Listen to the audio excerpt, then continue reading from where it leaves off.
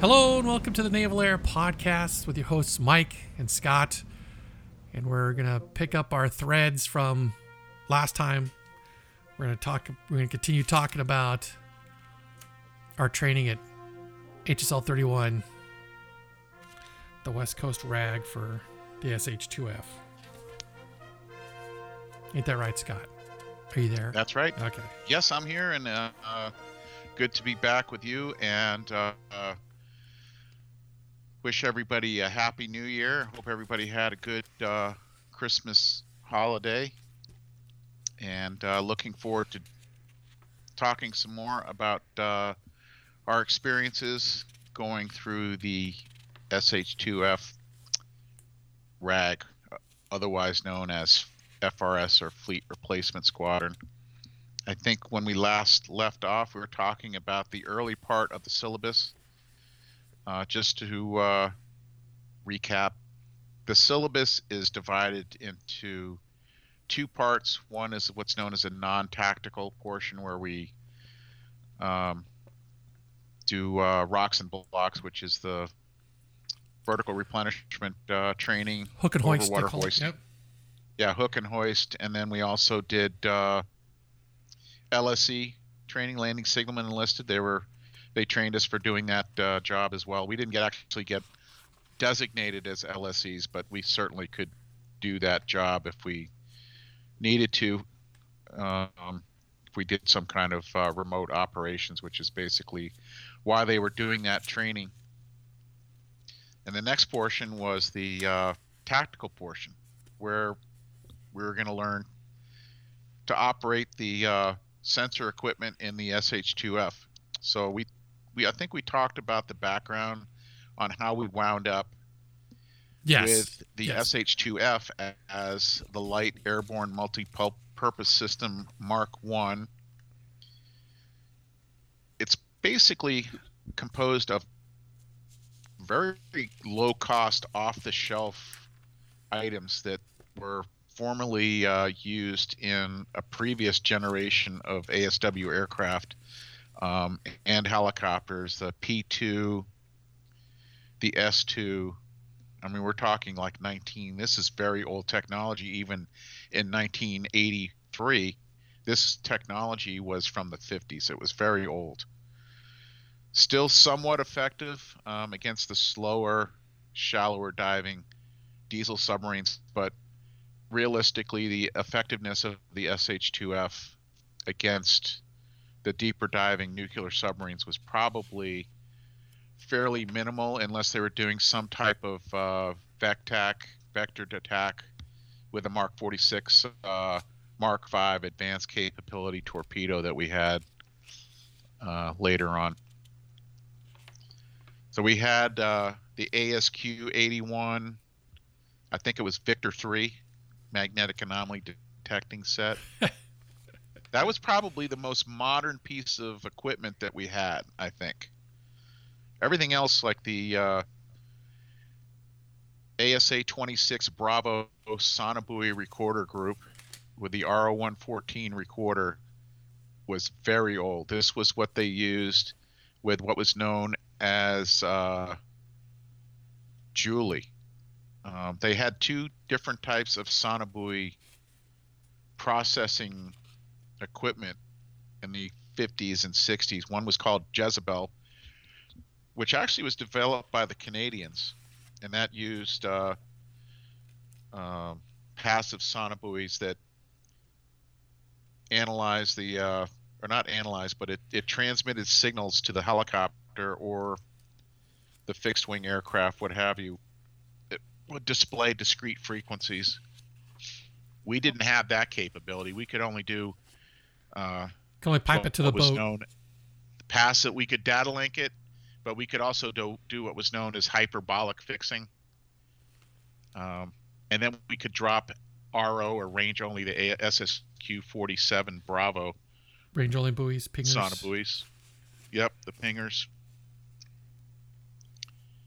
We had, as Mike said, the data link capability. It was AKT-22, which was an antenna that we lowered from the bottom of the helicopter that transmitted the information to an operator on the ship. And let's see, Mike. Oh, well, I guess the big item that we had was the LN66 HP radar, which, if you looked at the pictures of the helicopter, is a antenna, kind of like a chin type antenna on the bottom of the nose, the helicopter. Yeah, and I forget, what did the HP stand for, Mike? Do you high remember? power, right? It was high power. High power, is that what it was? It's basically, people used to refer to it as a tuna boat radar because it was a very common navigational radar that you might see on a small fishing boat, or Navy ships used it also as a navigational radar for entering and leaving port because it had really good resolution. You could see buoys in the channel. Yeah. With this. If you're dialed, if you had it dialed in good. Yep. In fact, on the flight line, you could actually see the aircraft on the taxiways and the runways. You could see the pattern of the runways. It was a very, very good radar for what we used it for. We also had ASN 123 tactical navigation system, which was basically like a tactical plot kind of thing. The funny thing is, it looked like, a green screen Pretty computer. Modern back then, right? But really, it was just a way to draw, where we would drop the buoys or where we had mad contacts, or, it was. Well, we could do a surface summary with the radar inputting. We had like a key set that looked like God, that was you so looked slow. at the Yes. number pad on a computer keyboard. It was about that size, and you could press a button, and you could put a bearing and range in. It would send that up to the screen. You could, if you got a mad contact, you just hit the mad button and it would throw a little circle with an M in it. Yep. As a matter of fact, on some of the more boring flying around flights, I would just randomly punch mad contacts into it, see if they'd pay attention. Right. The passive hyperbolic fixing on the RO-114 recorder. I forget how we even did that. Yeah. It was like a. How do we do that again? It was, you had that little plexiglass thing. But see, that would give you a range. Buoy, and then you had slave buoys, right? Yeah, no, I don't remember how to do that at all. Are you kidding? And basically, you had like you listen literally to the buoy, and it also drew a trace on this heat sensitive paper, and the louder it was, the more you could get not a bearing because it's omnidirectional. No, but you get a sense of it was moving towards you or away from you, right? Yeah. And if you knew your pattern, if you knew the pattern, you could plot the pattern on the TAC nav, right? Buoy 1. Yeah, well, you had that button, that green button down at the bottom of the thing, and you had the range ruler for active, but I forget how the heck we're gonna have to look at how we even did passive LOFAR fixing. I just remember you had to have a master buoy, and then you measured the percent loss of the signal, and then it would put different size circles, and that would give you what we called an AOP, or an area of probability. Yes, I remember that. And then you go in there and in the middle of that, drop another buoy and try to refine that AOP down to the point where you could maybe put an RO buoy in and get an active contact. But like I said, the H2, when Mike and I started flying in it, the Soviet Union at the time really was having a they had submarines everywhere. Yeah, they had submarines everywhere, but they also were really aggressively working on their Victor 3 class submarines, their Delta 3 ballistic missile submarine, the Oscar. I mean, they had like 6 or 7 different classes of submarines that they were building, nuclear submarines. They were still building some of the older submarines and some other proxy nations of the Soviet Union were building, like the older Foxtrot class, which was a very popular submarine. Diesel electric. Yeah. Well, no, that was diesel gear reduction. The Kilo was the first diesel. Oh, that's right. Soviet. Sorry, you're right. It used the same engine, but instead of being diesel gear reduction, it was diesel electric, because a diesel gear reduction submarine is extremely loud. And also, about the time Mike and I started flying in the Navy, which was a very significant event, where I don't know if it necessarily hastened the retirement of the H-2, but it certainly put a bigger emphasis on getting better ASW platforms out to sea. We had the Walker scandal. Oh, yeah. So now you have these deep diving titanium hulled submarines, and there's no way that we could reach out and touch those guys with the equipment that we had on board. I mean, they tested different acoustic processors, but we had the Mark 46, Mark 5 advanced capability torpedo, but it just was not capable of really putting a hurting on like an Oscar class double hulled submarine. So they went to the Mark 50 torpedo carried by the H-60. We never carried the Mark 50 torpedo, I don't think, did we, Mike? No. H-2? No. I don't think we did. No. Too big. Too big. So that's kind of like the background of what Mike and I had to learn how to operate. And this was also, for many of us, our first real exposure to simulation at a fairly sophisticated level, I guess, for that time. And in the training build, we had a adjoining flight simulation center where they had the H-2, the H-3, and the H-46 simulators, which were operated by Bezo at that time. Wait a second. In our building, we had simulators besides ours? Yep. Yeah, and in that yard there, they had the other two little buildings that each one of those had. One of them had an H-3 simulator, and the other one had an H-46 simulator, because I flew all of them when we were there. Huh.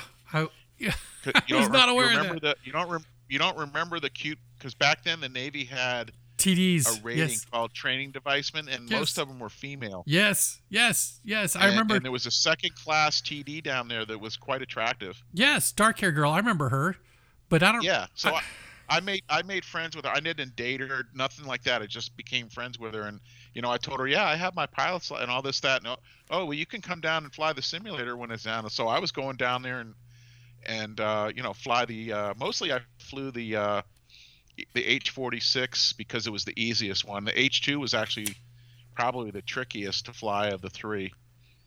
But I flew that one too, and I actually got pretty good at it. I think I was got in the sim with one of the pilot instructors when there was some time left over, and he's like, "Have you been in here practicing in this thing or something?" Well, maybe a little bit. But it was called, if you remember, Mike, it was called the 2 F-106. No, I don't remember that. Are you kidding?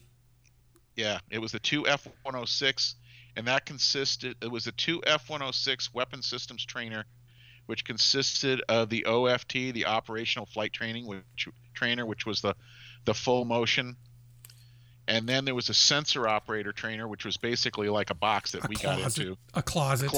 That's a good analogy. I was going to say closet. And in between there was all these banks of computers, and it was always cold in there because they had air conditioning cranked up for these computers. And then there was a big instructor station with basically two stations. One was the instructor station for the sensor operator station, and the other was for the OFT. And they could either operate it integrated, where they're both together. Yep. Or you could operate the each one of them separately, or you could operate it where I did a few times, where you operated the sensor operator station and your instructor station with a pilot instructor with just two pilots up in the sim. I don't know if you ever did that, Mike, but I don't think I did that as a student, but I later on when I came back through and I was an instructor, sometimes I got put on the schedule and they needed a sensor operator for them to do what they were doing, but you weren't really acting as a sensor operator. You're just getting in the sim and pressing buttons, and you're not really like, you know what I'm saying? It's kind of, I don't really remember exactly how we did it. I just know that I was running back and forth between the closet and the console. Yeah, no. My experience in the WIST was yeah, the weapon systems trainer, right? Or the WIST. Yeah, that's what we used to refer to it as, the WIST. Yeah. Either in the box, right, in the closet, learning. Mm-hmm. You know, the funny thing is, I don't remember doing a whole lot of integrated work, right? Like, I want to say 90% of my time in the WIST was me as a student and, you know, an instructor teaching you what different things look like on a radar plot, or, you know, how a MAD looks, or how a fake. And they were usually at night. Yeah, or how a fake MAD looks, right? You know, right. Yep. false MAD. You know, I don't remember a whole lot of buoy work there, though. That's a strange thing. And then practicing your TACNAV inputs. Yep.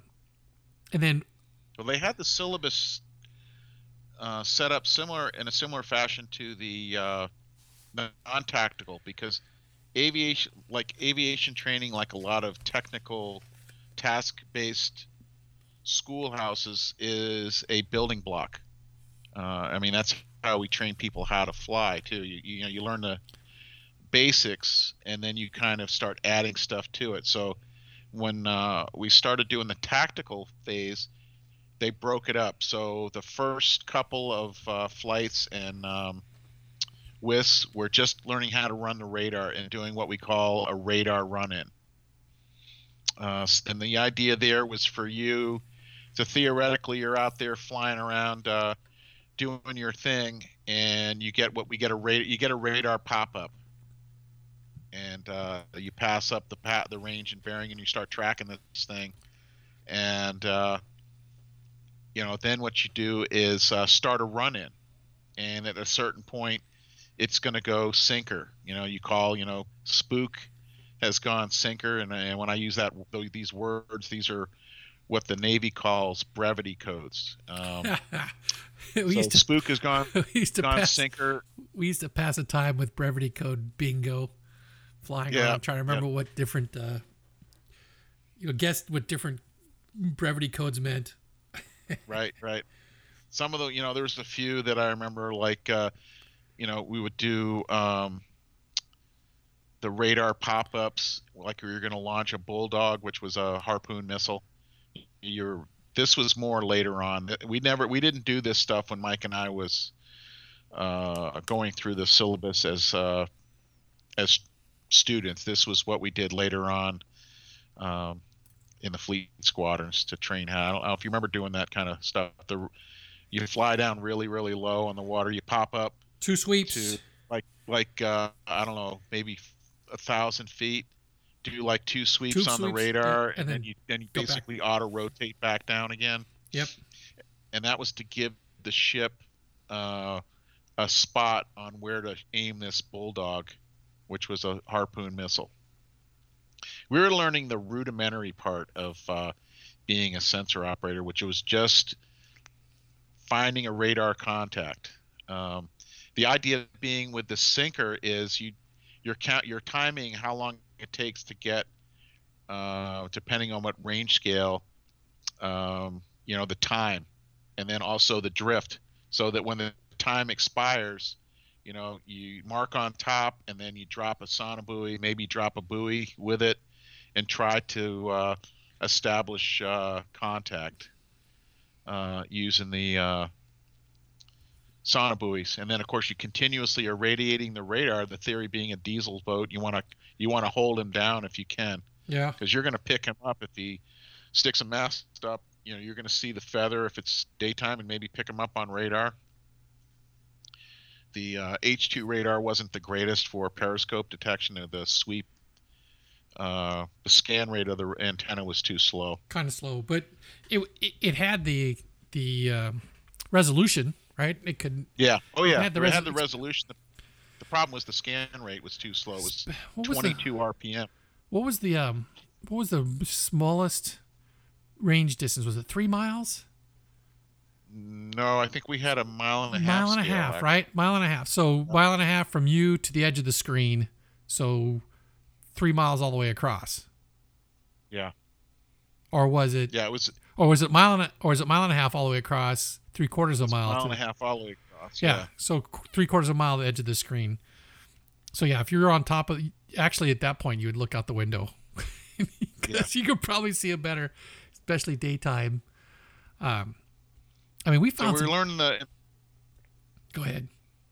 I was going to say we learned the early, skills you needed to operate the radar, but before you even do that, you're in the ISD library, going through the different slide trays, and you got to take a test on the radar. Yep.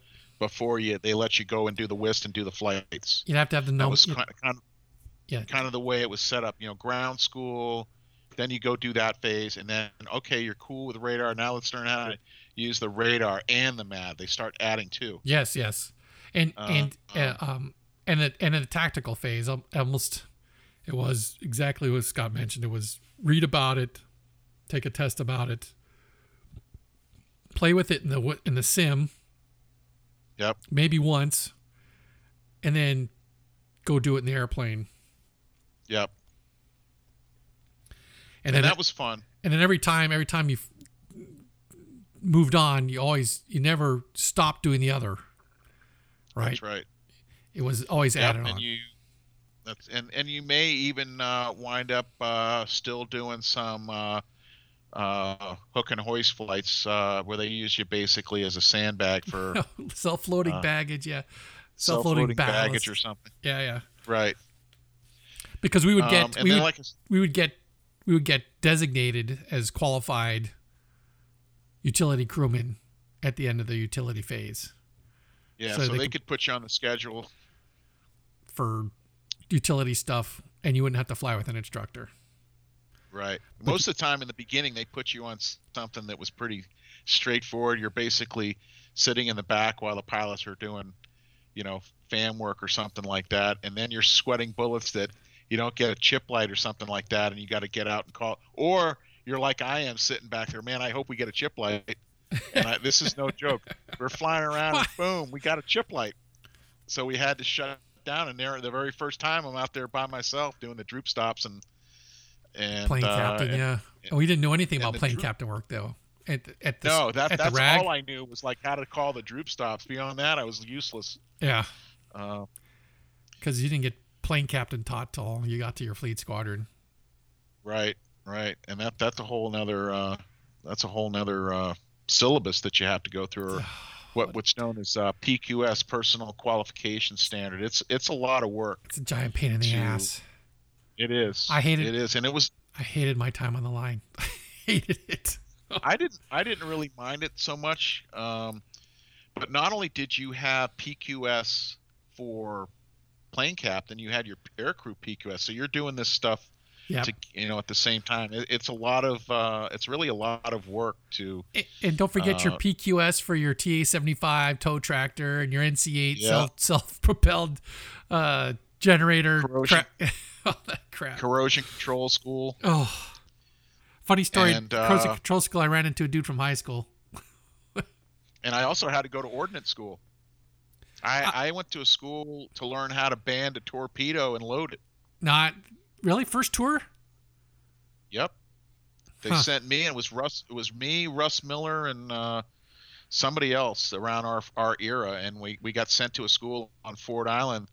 And I've got my certificate for LAMPS Mark 1 ordnance training. So we learned all about the smokes. We learned all about the torpedo. And then we actually banded a torpedo, and they had like a dummy bomb shackle. Then we loaded it on there, and then we downloaded it. And then they demonstrated to us just how dangerous those bands are. We had a torpedo man chief that taught the course, a really cool guy. And he simulated the arming wires and then pulled this rope that he had hooked to it. And you don't want to be in front of those bands when they go. They'd freaking kill somebody. Yeah, I believe it. So the flights, the designations, I think we talked about the ones for tactical. I mean, for the utility. For tactical, you had what's known as CTR, which was radar.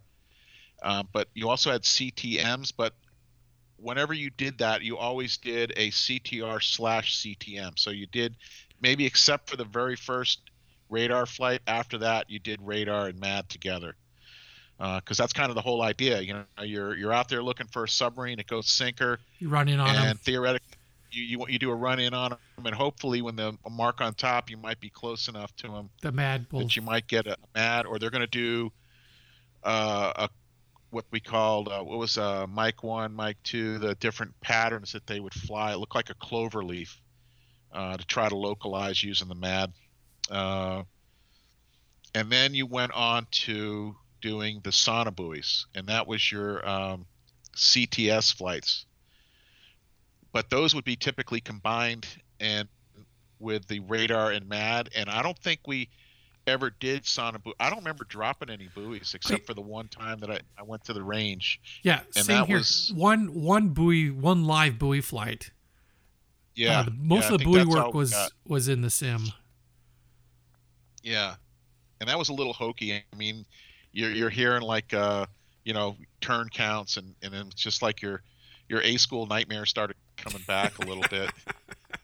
A school nightmare. But the sounds were so hokey in that simulator. Like, it sounded like you're at SeaWorld with the dolphins and the snapping shrimp and the warship props. It was just like very rudimentary. Yeah, but you got the idea that the acoustic portion of an H2's sensor suite was trash. Yeah. If you weren't doing range only pingers, right? You really the acoustic only it was punch it out, right? Dial it in for the data link and send it back to the boat. Make sure you had the right frequency. Right. The only time you really could do anything effective was pingers. You get your ping and you get your reply and you punch in the number for the distance and you could switch between. I mean, you can only hit one at a time, right? But you can get three pingers going, and the TACNAV did a really good job of triangulating the range circles, and then you'd fly on them and hopefully get a MAD hit and then punch out smokes, right? Every time you got a MAD hit, you punch the smoke so you could watch his path. You could see his path on the surface. Do you remember doing that? Yep, sure do. Actually, you turn it on automatically, right? If you punched a madman on the TACNAV, it would pop a smoke for you if they had that selected up front. Yeah, I remember, the learning some of the tactical stuff where, if you're doing that radar run-in, you get a madman, and that's, you call madman request hats. Yeah, it's so stupid. Because the heading altitude recorder, that was the other part of the training, was learn how to load those stupid recorders, because one of them used like heat-sensitive paper. Yes. And the other one, a special graph paper, was just like a regular kind of paper that had these black and red pens. Yep. That you had to. It came in a little plastic pouch. It was a graph paper though. It had a graph. Yeah, exactly. And you had to load those things in there. So the hats was heading altitude, time sensitivity. Sensitivity. Yep. Wasn't airspeed? Heading, altitude, time, sensitivity. Because that's what the dial on the recorder. Remember that you. But why would the pilot wouldn't have to tell us the sensitivity? I want to say it was airspeed. Yeah, but we would write it down. We would annotate what we had set for sensitivity. Oh, okay. Yeah, I remember saying request hats and feeling stupid. Oh, and then hitting the button and punching out a smoke. We had to do all that. You had to be able to walk and chew gum at the same time. So we got most of like Mike said, you got one live buoy flight. And it actually worked out pretty good because it was an exercise for me. I remembered my live buoy flight. Mine was too. Yeah, I went out on a U.S. nuke and got 0.8 of contact time, and it was like almost maybe the day or a day or two before my actual NATOPS check. So it was a good warm up flight because we used all the other stuff. And I forget who I was with. And I have to say that the instructors that we had for the tactical phase were really good. I learned a lot from those guys, you know. Yeah, yeah. So then the last portion of the tactical syllabus they called CTT, or combined tactics flights. One of those flights just happened to be like I said, like a exercise with a U.S. nuclear submarine off the coast of San Clemente Island, which is an island that's federal. The whole island's a federal reservation. In fact, the whole area around the island is a marine sanctuary. So technically, you're not supposed to go lobstering out there, but I have friends that used to go lobstering out there. But they do everything. Mike and I both had some friends that were in the teams, as in the SEAL teams. Who was the one guy that was like a class or two ahead of us that went to BUDS and actually made it through BUDS? The only guy. Greg Ebersole. Okay. Greg Ebersole. Yeah, he was telling me later on they used to go out there and poach lobster like crazy, and he said the lobsters were like, you know, the place was infested with them. There were so many of them because they were protected, right? Yeah. I just so know that whole island is, the Navy did everything there. They did field carrier landing practice there. You know, there's a SEAL training compound. You could get gas there, right? Because the airstrip, you can get hot fuel. NGFS, they do naval gunfire support. The SCORE range, the Southern California Offshore Range and Exercise Facility. Yeah. Which is an underwater instrumented range. They had a gunnery range. The ships used to shoot at it, and the planes would come out and bomb it and whatnot. So that was an interesting deal to do that. That was as close as we got at that time to being like in a fleet type operation, out on that flight. And in an H2, San Clemente's not close. It's a good 30 minutes to fly there. It's a little bit of a hike getting there. We always, I mean, when I got to 33 and we would do exercises, because I got more exercise time in the fleet squadron than I did at the RAG. I remember we'd hot pump all the time, get gas to get home, because he spent most of it flying around looking for, you know, U.S. nuke. Right. I remember. One thing we're talking about with just the sandbag flights when we go out there by ourselves. You know, where the aircrew guy in the back is. Between flights, we had to go through the hot refueling pits, and so that necessitated us actually flipping a switch, and then we had to get out of the helicopter, and we did like a little walk around thing, and then you stand and supervise the guy, or you really just sort of stood there. The civilian dude pump, pressure fueling your airplane. Or if it was night and cold, you'd stand there under the exhaust. Yep, I remember doing that. So as to not freeze. Yeah, and then every once in a while it would belch a big cloud of soot on you. Remember that? Yes, because the two airplanes that flew regular in the Navy at the time that belched smoke was the H-2 and the F-4. They would just all of a sudden just a nice cloud. Yeah, nice big cloud of soot on you. But there was something about that smell that wasn't bad, though. Burning JP, yeah. I love that smell. Pilot perfume or aircrew perfume, however you want to call it. And then we would also, if we did over water flights, we would do taxi through the wash rack. Taxi through the wash rack. I went on some of those flights when I was finished with the syllabus, but that's getting ahead of ourselves a little bit. So the combined tactic flights, those were primarily in the WIST, and then the last thing left is, again, you're going to do an open book NATOPS that you have 5 working days to complete. Then you're going to do a closed book NATOPS. 2 hours. Once that's all complete, yep, you're going to do. And I didn't do that well on I passed it, but I didn't do that well on it, believe it or not. I got like a 3.4. Just so happens. Something like that. since before we really started talking, I went and dug out my stuff because. Yep.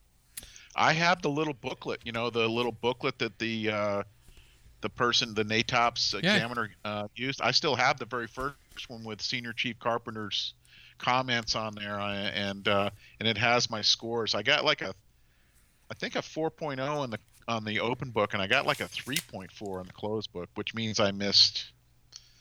Okay, what was it? How many questions was it, Mike? 50, the closed book? Yeah, I don't remember. Something like that. I think here's something funny, which I find interesting. I took my first open book NATOPS test on 24 October of '83. That was like 10 days after my first flight in the H2. Yep. And then the first closed, so it must have been a practice. But my real after syllabus complete was 7 February of '84.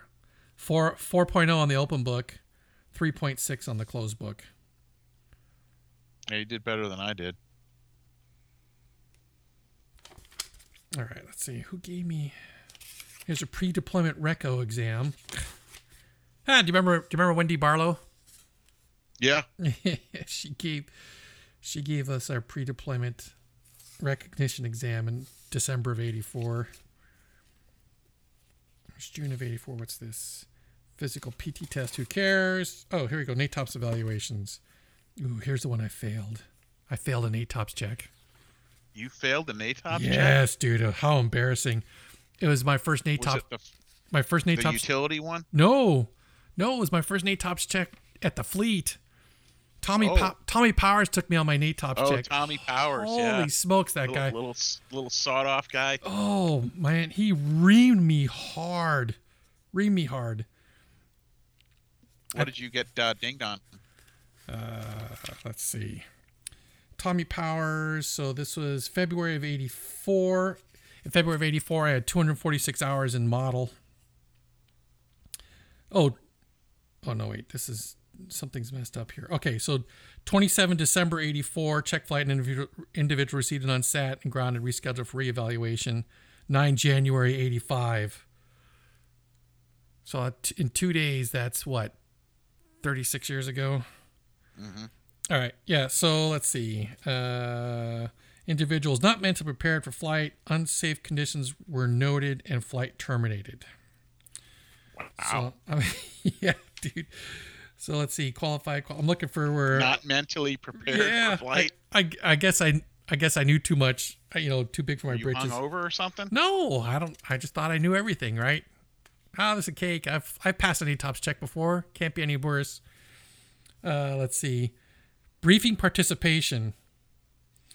ASW, ASST information were the unqualifieds. Let's see. Flotation gear. My flight suit had 2 holes in it. He gave me an unqualified. Yeah. Well, that's not too. You should get a below average for head work for showing up with an unserviceable flight suit. Come on, they weren't. Probably tiny BS hole. Let's see. Ground safety aircraft. It says unqualified. Doesn't say uncertain of cargo limitations. Huh. Maybe that was knowing how many pounds per square foot on the cargo. I think it was 100. Apparently, I didn't load internal cargo properly because that was a refly area. Let's see what else. Weak on headwork for planned ditch. I remember this flight very clearly, and I'm pretty sure I was intimidated. Like some of it was, it sounds like you probably were just like in the briefing, and he was he was a first class and a pretty senior one at that. Oh, and it already had time around him. He was pretty crusty too. Yeah, I'd already spent 6 months around him, right? Knowing that, okay, so he knows, he's probably forgot more than I'll ever know. And so, yeah, I'm gonna let him take the lead on whatever. And because I treated it the same as I treated my check ride with Sam McNeely graduating from the RAG. But he thought it was going to be a non-event, right? He expected you to be in charge regardless. You're the air crewman. I'm self-loading baggage. Yes, I'm watching you to make sure you don't screw up, but you're in charge, and you can't just let me do whatever. Right. Yeah, he chewed my ass after that flight, actually. Oh, minor deviations of voice procedure. So I probably didn't say the words in the exact order. Did not down recorder paper post-flight. I was probably so rattled at that point. I was like, just get me out of here. No annotation of ASA 26, no audio cues. Did I miss an audio cue? I don't know. Let's see. Do you have the actual copy of the sheet that went up to the old man? Yeah, I think. Yeah, I do. The. Oh God, who was the skipper then? Okay, so hang on. Member performed much better than previous flight, more alert and better head work. So total values 3 point. All right, so here is the evaluation report. 246 hours. Open book examination on 8 January 85, 3.9. Closed book 9 Jan. So this is my refly paper then. 9 January 85, 3.8. Oral refly 9 January. The evaluation flight 27 December unqualified. And then it says successfully completed his annual NATOPS in accordance with the current directives considered qualified in SH2. First evaluable flight individual was not mentally prepared for flight. Unsafe conditions were noted and flight was terminated. On refly, individual performed much better than previous flight, more alert and better head work.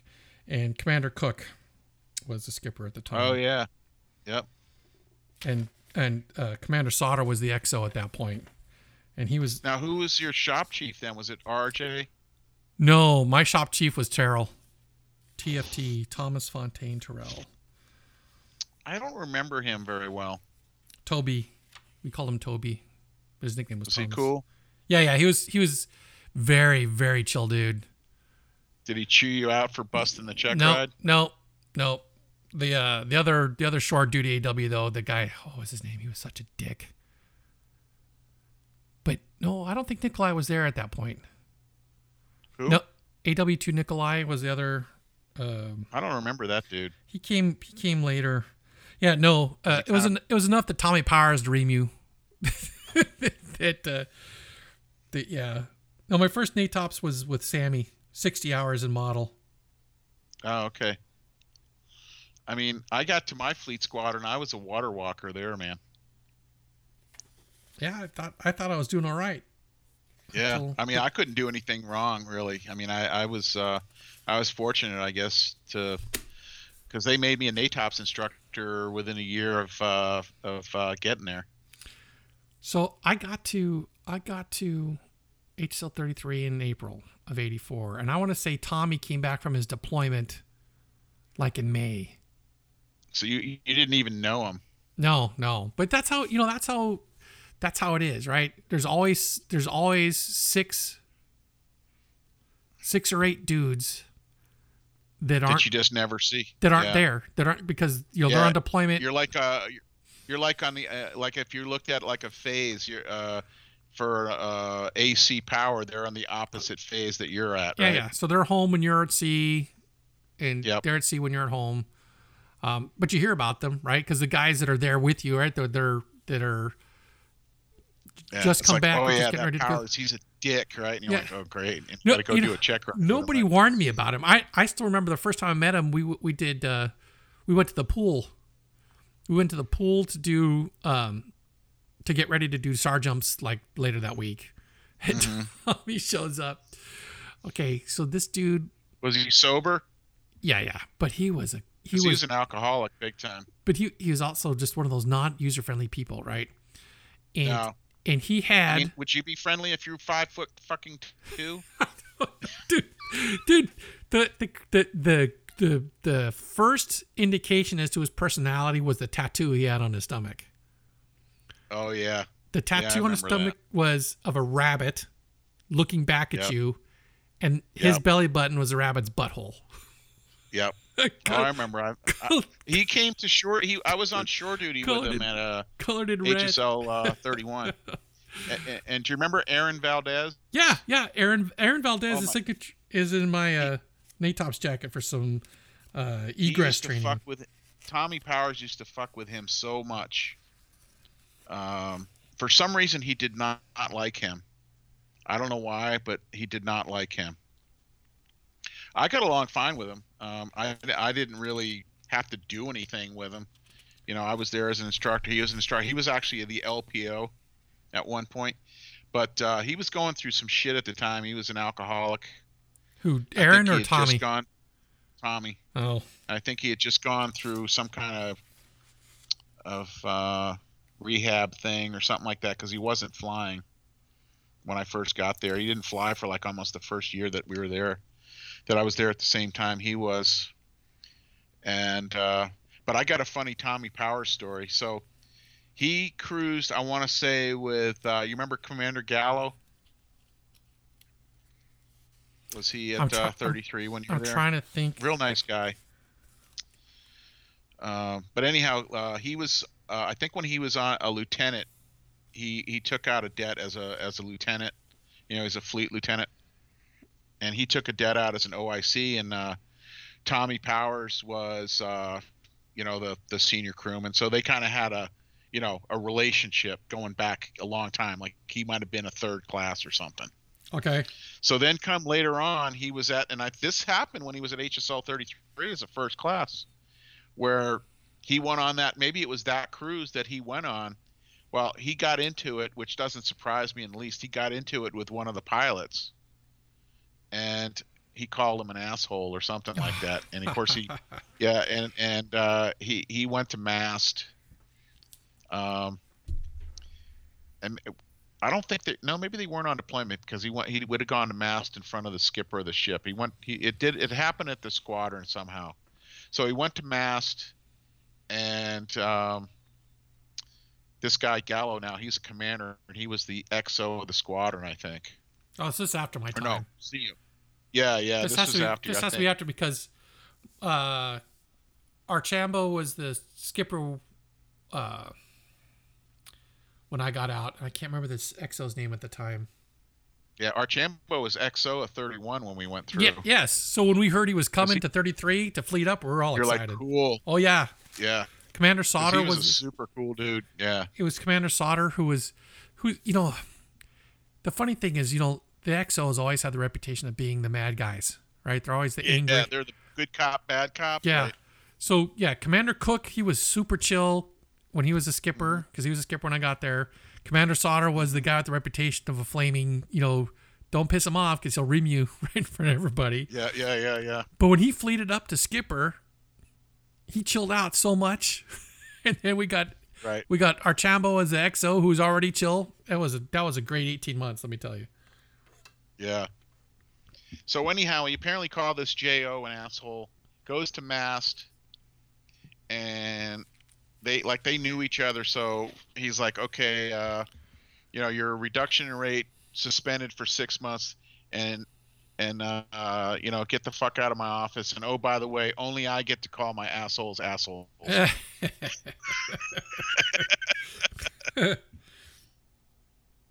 Wow. Yeah, I flew on a flight one time when I was still at HSL 31 as a student with Clapsaddle in Archambault. And Commander Clapsaddle at the time was the PCO for HSL 43. Okay. And they didn't have any birds yet, because he had been the skipper of, the XO of HSL 41. And then he was going to fleet up at 43, the first fleet squadron. Yes. So that's a pretty plumb set of orders that he got. And they didn't even have any helicopters yet. So he was needing to get because naval aviators have to fly 100 hours a year to keep their flight pay. So he came over one day. I thought it was 4 hours a month. Well, they got to fly a total of 100 hours to keep their designation as on flight orders. Okay. So he came over, and I went on this flight, and I thought we were going to go to like IB, and they're like, no, we're going to go to Yuma and get a milkshake, and then we're going to do some approaches at El Toro, at El Centro, and then we're going to come back. And I'm like, cool. Yikes. And he goes, yeah. So we flew all the way to, and this is the craziest thing. I never thought that I'd be standing on the ground looking up at a commander greasing a tail rotor, but that's what he was doing. He goes, you've never greased a tail rotor before, have you? I said, no, sir. He said, well, here, I'm going to show you how to do it. Oh my God. He climbed up there and greased the freaking tail rotor. Yeah. Move the pedals. You move the pedals for him? Yeah. And did the turnaround inspection. And then we went in and had a milkshake and climbed in the back. But you know what was weird about that flight? Was these guys were sitting up there talking, and they must have didn't care that I was back there or whatever. and they were talking about all these other officers. And like, Oh, oh yeah, that guy's a jack off, or that's yeah, that's he's never gonna make it. And they weren't talking about JOs; they were talking about their peer group. Oh yeah, well, maybe maybe I they knew that figured. prick when I was at the Naval Academy. I knew he was never gonna amount to anything, I and all this kind of stuff. I never had, because in your fleet squadron, once you get on deployment, everybody knows everybody, right? So there wasn't a lot of that, chatter outside of whatever. It was at the RAG where they would be talking about the crazy stuff, and I never heard other officers ripping other ones.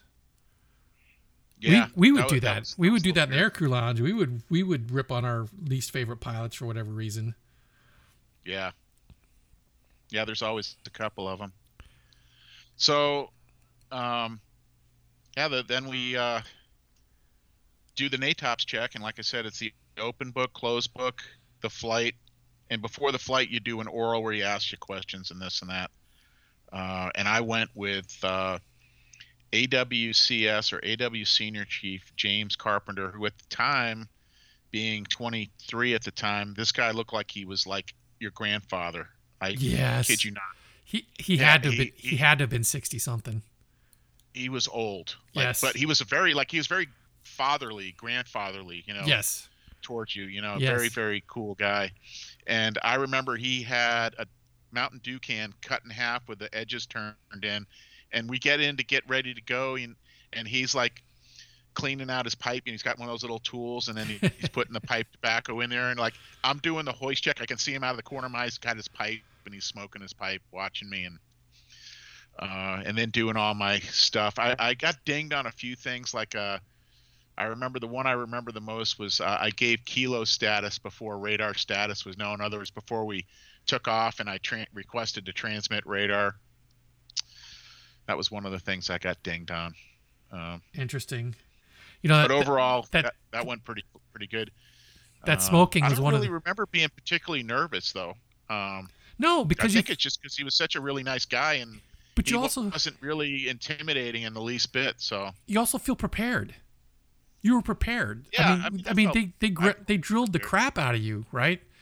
You had your book reading and your book learning, and then you go do it, and you do it again, and you do it some more, and then you can't deny the effectiveness of just sitting around the aircrew lounge bullshitting about your own experience doing some of this stuff. Oh, hey, I got screwed. I forgot to do this, and you'd share your stories of failure or success, or whatever.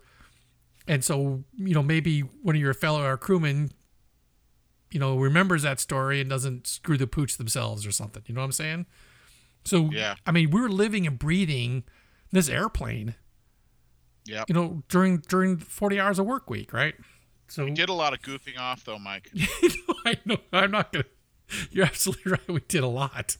I mean, especially. That's the one thing I want to say is we were young guys.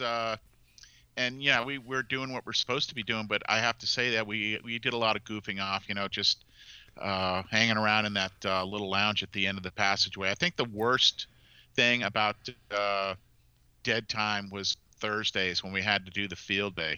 Oh. We had to strip and wax the deck every Thursday. That's when you hoped you were on the flight schedule. Sweep, swab, wax. Yeah. Sweep, swab, wax, and buff. Don't forget the buffing. Yep. My gosh. Yep. That was a standard thing, and of course we had duty, but we had 6-section duty, which was nice. Yeah. We talked about that last time. Yeah. Washing airplanes. Yeah, and then when I was stashed there for, let's see, I forget the date. I think it was January. I finished my training, and then I basically didn't go anywhere for about 6 weeks, and I got to do one really cool flight, the second to last flight before I left. I don't know how I got put on this good deal, but the Blue Angels have their trainings, their winter training out in El Centro, California, which is out in the Imperial Valley. So their first show before they go on the road is they do a farewell show to the community there in El Centro. And El Centro is it's now a full-blown NAS, but at the time it was an NAF, or Naval Air Facility. And really they were there to support the training command. Oftentimes they would send the squadrons out from the East Coast, the Gulf Coast area, Texas, to come out and do their CQs, their initial carrier qualifications. And then they had a bunch of bombing ranges out in the Chocolate Mountains, and they had DETs that would come down and drop bombs and do that. And then their other thing was it was the Navy parachute evaluation center, where they tested parachutes and stuff. A lot of that testing stuff was all going on. You had the Yuma, the Army Proving Grounds, and then the Yuma Marine Corps Air Station and whatnot. So I got to go on the flight to go to El Centro to do the static display with a H2. So it was myself, a plane captain, and I think one female from admin that like picked a thing out of a hat, and she got to go. And one of the instructors, and I forget who the instructor was, but I remember the FRP got to go, and it was Lieutenant Junior Grade Tom House, who unfortunately lost his life in the crash of an H-60 Bravo a few years later. But he was one of the really cool pilots that we had that was going through after flight school, going through the FRS. So I got to do that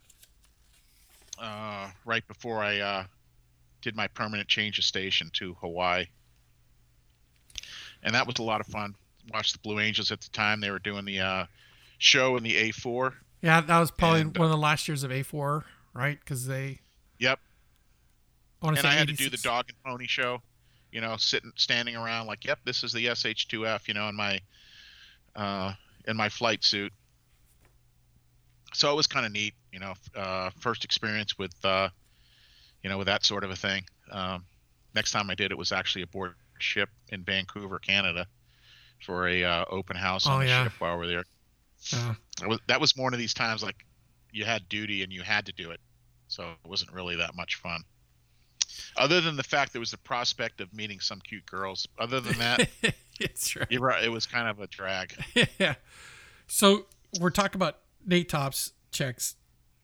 When you take your NATOPS check flight, you're considered syllabus complete at that point, right?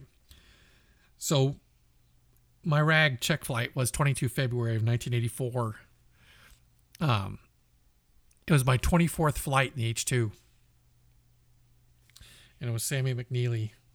So between 22 February 84 and let's see, when was my last HSL 31 flight? Was 11 April? Yeah. So I was stashed from 22 February 84 to 11 April 84 as self-loading baggage. Mm-hmm. Let's see. It looks like 1, 2, 3, 4, 5. Oh, these are double 4.3 hours. These are hot pumps. Yikes. Yeah. 4.3, 4.4. Nighttime. Here's a 5.2 at night. I did some of those night double pumps, and that's usually when you were going out and doing the Dopplers, which is what we called, where you go out, drop a smoke in the water, and come around and do a overwater approach to a hover. Yeah. Well, and those were sporty sometimes because of the sea state. If you had some swells out there and that rat out hold, sometimes one time we got down so close to the water that I got the spray of the rotor wash in my face. So I remember doing some DLQs for I did DLQs for ships that were recertifying their deck, right? Yeah, we'd go out at night. Went out on one of those. Yeah, one of them was a George Phillip. I remember it was a FFG Perry class frigate, and I remember I did a night flight out to them. We had to transfer them a part. Some part we had to fly out to them was a gear the size of a watch face, and we're like, how it was Commander Knott. Remember Lieutenant Commander Knott? He was our OPSO in Hawaii. He comes up and hands me this is the part we're flying out to this boat, And I'm like, okay. How are we going to get it to him? Because we weren't supposed to land. We're going to hoist it down. So their deck was certified? You were going to hoist it down. I'm thinking, he goes, go find a brick. Helmet bag. Yeah, exactly. He goes, go find a brick. We'll use my helmet bag. So the helmet bag wouldn't flop into, because this thing was probably weighed like an ounce, right? Seriously, it was a gear. Yeah, whenever we did a heifer, I always used one of the pilot's helmet bags to put so they could put the fuel sample. I didn't want to get that in my helmet bag. Exactly. So I remember I used his helmet bag. Like, why does my helmet bag smell like fuel? And so we we need to get a fuel sample. We sent that thing down, and then the next day, again at night, we were landing on them. And then I come back from that night flight, and I was on the schedule for the next morning to go back out to that damn boat. I mean, I had the minimum 8 hours between coming back and having to come back the next morning to fly out back to that boat and then land on it. And then I want to say they left me on it for some bounces for some reason. Hey, how do you feel like getting out? You want to go get a drink or something? Sure, why not? Yeah. Well, that's what I did on the New Jersey. Later on, I got out and I left that senior chief in there. And I actually it was chow time, so I went down to the mess deck and ate dinner on the mess deck there in the Jersey and went to the ship's store, bought myself a coffee cup. I still have it. Nice. Yeah. Then the next time I went on board that damn thing, I had to pay like $18 or whatever it was. What? Or whatever you got to pay to, go on it. I'm like, man, this is a little screwed up. You know what I mean? To visit as a museum. Okay. Yeah. I to go visit it as a museum. Oh. It's surreal. It was really surreal, because I remember they had a head that was off of close to the aft turret. I said, hey, when we're where's the closest head? Yelling at oh, it's right here. And then there it was, like, so for posterity's sake, I went and took a leak in the same head again. Nice. Yeah. Did you go to shipboard firefighting when you were stashed? Yep. Syllabus, yeah. Cross the bay. Down to 32nd Street in that funky looking building. Yeah. That was 3 days, right? That wasn't much fun. Was that 2 or 3 days? I want to say it was 3 days. And after the third day, because you're actually doing the actual putting out the fire inside the the simulated hangar. And what I didn't like was doing that deal where you got to put the OBA and you can't see your hand in front of your face. You got to hold on to the guy in front of you, and they got that going. I didn't really care for that. But you trust it makes you trust an OBA though, doesn't it? Yeah. You feel that. Yeah. You feel that. I just wasn't real crazy about. You feel that experience. Fresh air, right, coming from some sort of chemical in a can. It's just the craziest thing. How is this? How does this make fresh air? Don't worry about it. Just breathe it. Okay. Yeah. Oh, don't get it wet. Because whatever this stuff is, it doesn't react well to water. Some things in here don't react well to bullets. Yeah. Nice Red October. We went and saw that as a shop. Really? In 88, yeah. 1990. Came out. 1990. It was 88, right? yeah. 90. Whenever that came out. I know the book. The book was came with us 80.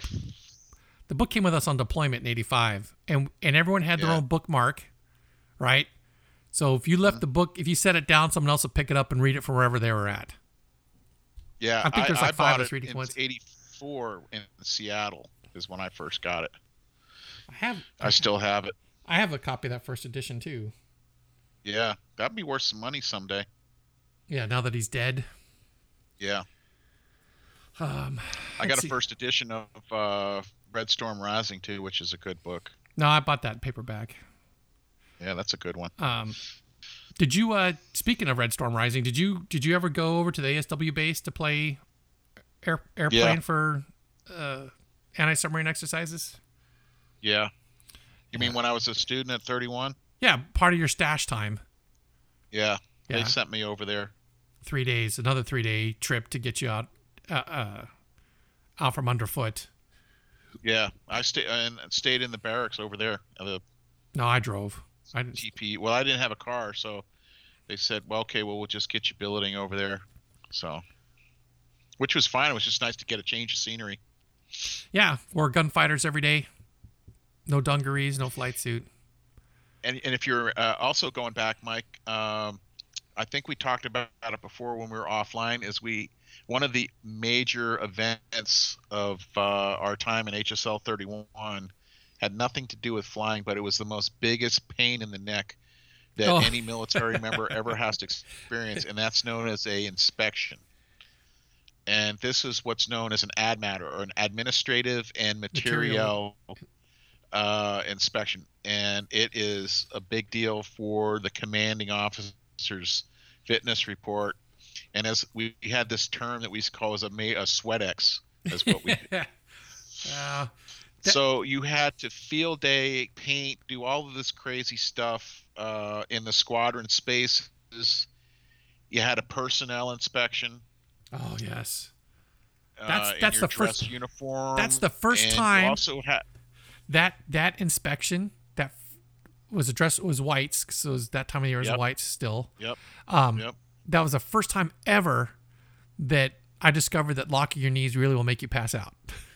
Did you pass out? I did. I was sitting there. That's right. I remember somebody like passed out. I was standing there next to. I guess it was you. I was standing there next to Russ Miller, and I'm going, Russ, I don't feel so. I go, I think I'm gonna pass out, dude. He goes, no, man, you can't do that. No, I stuff's starting to spin. You got to help me out here. And he goes, no, you'll be fine. And I'm just starting to wobble, and I was fully conscious for the whole thing. I'm like, dude, I'm gonna fall down. He grabbed me just in time, and then they came over and asked me, "You okay?" Yeah, I'm fine. No. Get back in line. Okay. Really? They made you get back in line? Surprised they didn't keep you out. Well, I mean, because it was like right there between the two hangars, right? So I got taken around the side, like by the quarterdeck side, and wasn't going to sit down on the ground in my whites. I know that. Russ kept me from hitting the ground. He grabbed me and walked me off. Yeah, I remember that now. Oh my gosh. I also remember that not only did we have to do dress whites, we had to do a practice inspection, which took much longer. It was more stringent because the admiral came through and he just like, yep. Yeah.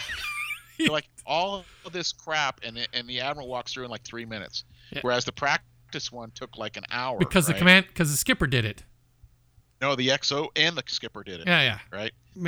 They split it in half, dinging people left and right. Yeah, and the other thing that they did was we had to get a dungaree uniform inspection ready because one division in the squadron was going to do it in dungarees, but they didn't tell them until the last minute. Who was it? Okay, this division, I forget. It wasn't us. I think it was admin or something.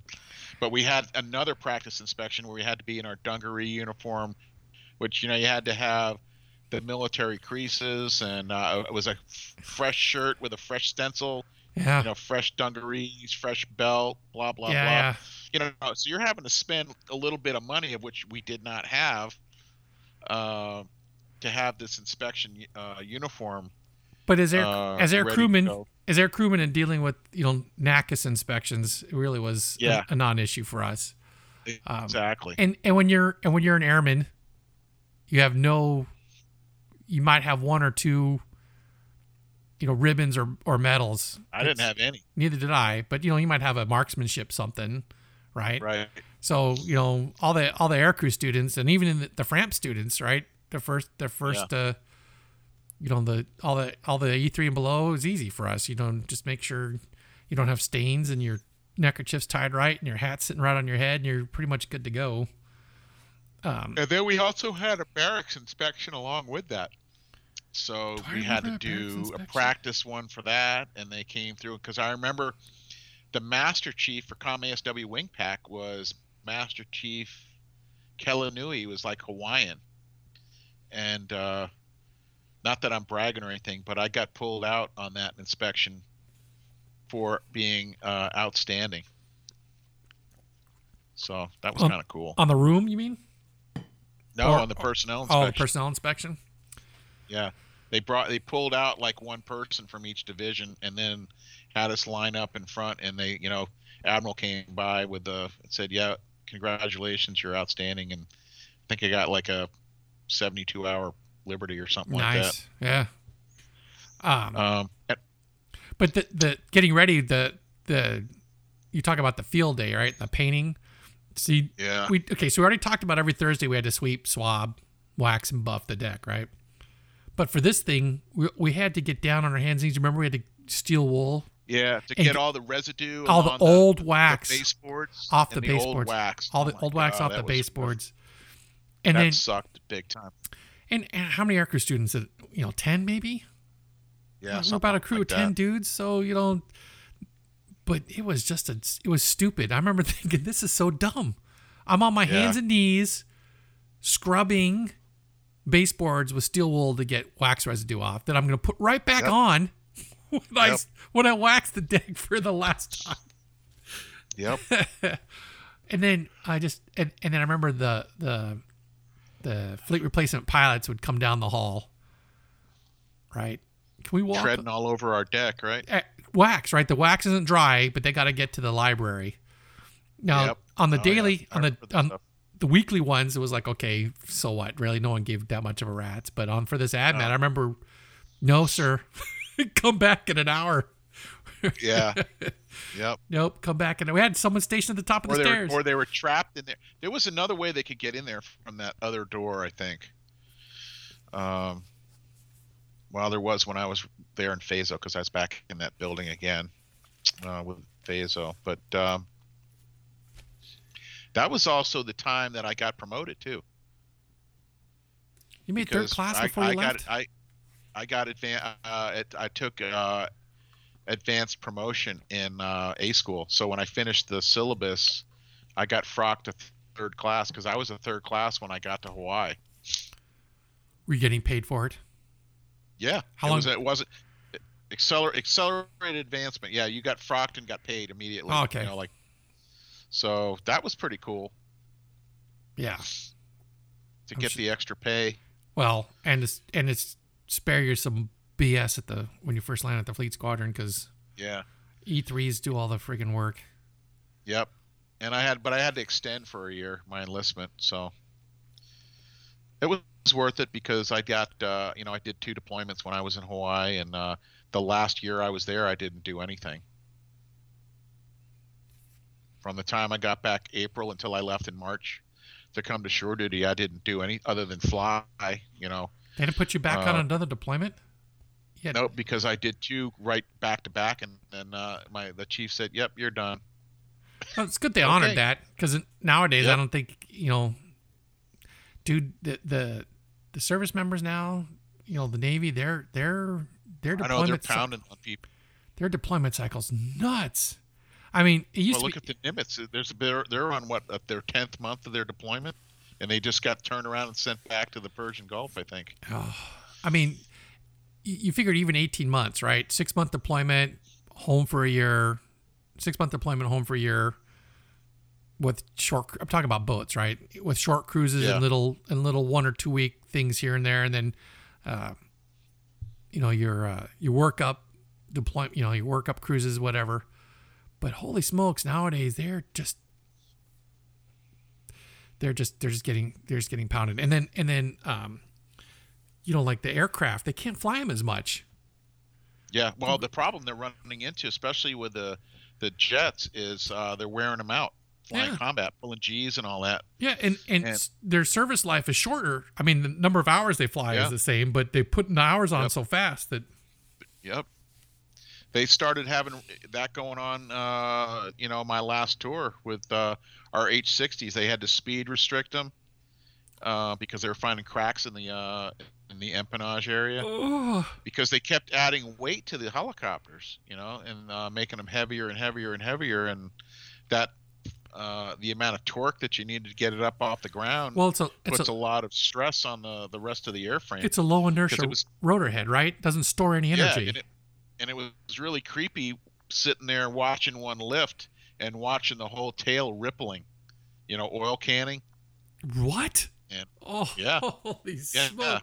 Yeah. That's where all that stress was being transmitted through the fuselage. So we were speed restricted, and then they had to go to depot level maintenance at a shorter interval. So yeah, it's wearing out our, and then of course the people. That's the big thing. Equipment you can replace, but you can't replace trained and experienced people. Yeah. They're just it's they don't know any different, right? So to them it is what it is. But as an oldster looking back, I'm thinking, my active duty time was not strenuous. It was not strenuous. I mean, all through training, I had every weekend off, unless we had duty one every 6 weeks. And even then it was, 1 4-hour watch from midnight to 4 or 4. The worst is midnight to 4. Who cares? Right. My deployment. Yeah, and actually had a lot of time off going through. Once I finished, like I said, I really only had to show up for the flight schedule that last 6 weeks. Yeah. And, they would find stuff for you to do, right? Keep you out of their hair, keep you out of trouble, out of sight. Yes. Yep. But and even once I got to the fleet squadron, right before you get up, it was still Monday through Friday, 7:30 to 4. Lunch is from 11 to 1:30, right? You better disappear by 11:30. You're gonna get stuck on it. It was even more so when I got to the fleet squadron. My buddy and I we were disappearing like from about 10:30 to about 2:00. Yeah, we're going to the laundromat and playing video games. Yeah. Got to be out. If you're sitting around, they think you're not doing anything, and they'll find somebody. But you had to be there at the end of the day to help, sweep up and empty the trash or whatnot. We had a lot of Aloha Fridays out there in HSL 37. That meant at 1100, if you weren't on the flight schedule and all your whatever your collateral duty was, all that was caught up. Go. Our chief was, do you have something to do? I'm like, no, we'll go do it somewhere else and disappear. All right. Yeah. Chief. Yeah. So, even the deployment itself. I mean, we didn't pull into a lot of ports. I remember there's a dude on my det that was his second cruise, and he was talking about his first cruise where they would go out for 2 weeks and then pull into port for a week. Go out for 3 weeks, pull into a port for a week. I mean, is he on a med cruise or something? No, he was on. It was a Westpac, but it was around the holidays. Is it independent steaming? Yeah, and it was, but it wasn't part of the forward deployed Yokosuka business. It was just, they weren't attached to a carrier battle group. They were doing independent steaming. I guess so. And it was around the holidays, right? So you're in port for whatever. But I mean, my deployment wasn't that strenuous. I mean, we had a 43 day at sea period, and a 47-day at sea period. The rest of the time was in and out of whatever. But the ship itself was on a routine where Sundays were no ship's work. You were still watch, and that's it. And a lot of times they would do a rope yarn Saturday too. Well, we did half a day Wednesday, half a day Saturday, all day Sunday. So that was a good idea. That was pretty good that the XO did it that way. It set it up that way. Yeah. So you got that extra half a day off in the middle of the week. Yeah. And one of the ships I was on, we used to stop and fish. Well, because the old man used to like to come go fishing. So, we'd hear knock off ship's work. At whatever it was, 1100 or whatever. Right after lunch, yeah. And we were fishing until 2:00 in the afternoon. He's back there on the fantail. Everybody else is fishing, and you were having a good time. I mean, they played basketball, volleyball in the hangar if the aircraft was. I mean, we flew. The only day we really didn't fly or call flight quarters and piss the ship off was Sunday, but we'd fly Wednesday afternoons and Saturday afternoons. But yeah, we flew our ass off on the especially the second det that I was on when we were at sea. But my second det, it was a 7.5 month deployment, and we spent probably 3.5 months of that, maybe closer to 4, in port in either Yokosuka or Natsugi or in Kyubi Point.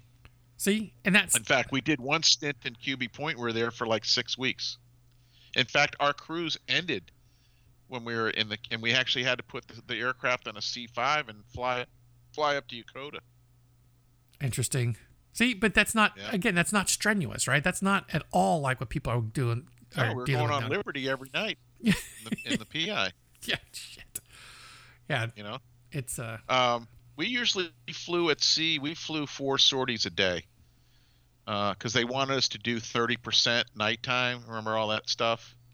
So we would do dawn patrol, another one, break for lunch, a few more times, a few more hours, and then we do like a dusk and then a night patrol. And my second cruise, we had our super cool chief, and he set the work schedule up as a 12 on, 12 off. And so myself, I would be on one 12-hour stint, and if I was on the flight schedule, I'd fly, and if I wasn't on the flight schedule, I'd help out with maybe whatever the maintenance guys were doing, or sleep, or hang out, or what have you. And then once my 12-hour shift was done, then I went down to the berthing, and then I was off for 12 hours. So it was pretty nice. That wasn't strenuous at all. We flew 10 hours a day, 5 hours. Yeah, that's what we did. 5 hours in the morning, right? Take off at 7, land just after, because breakfast started at 6 or 6:30. Because you had to give the flight quarters dudes, the chance to eat. So we'd call flight quarters at 7 a.m. We'd fly for 5 hours, 2.5, come back for gas, fly for 2.5 more, right? But that was always a hot pump. We never shut down. It was 2.5 hour goes.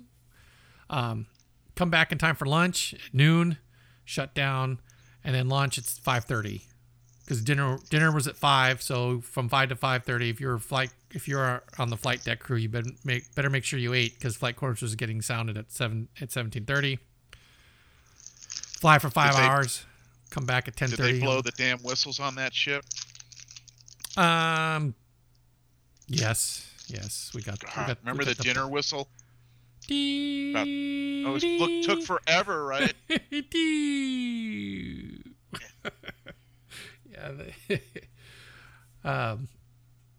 Yeah, and so 10:30, 10:45, we'd be back.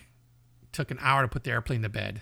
I remember that. We would hardly ever get to bed before midnight, because sometimes you fold it up and start your daily inspection, and it took the boat forever to give you permission to move the airplane inside the hangar. Yep. So, but that's fleet stories. That's not germane to the rag. What else? What else did we hit? What else did we do after a syllabus complete that wasn't flying? Nothing much. Nothing much. The weather wasn't really not great yet, like summer weather. Well, for you. I'm trying to remember. Did we do any side trips? Did we do I remember February, the water was cold enough, though.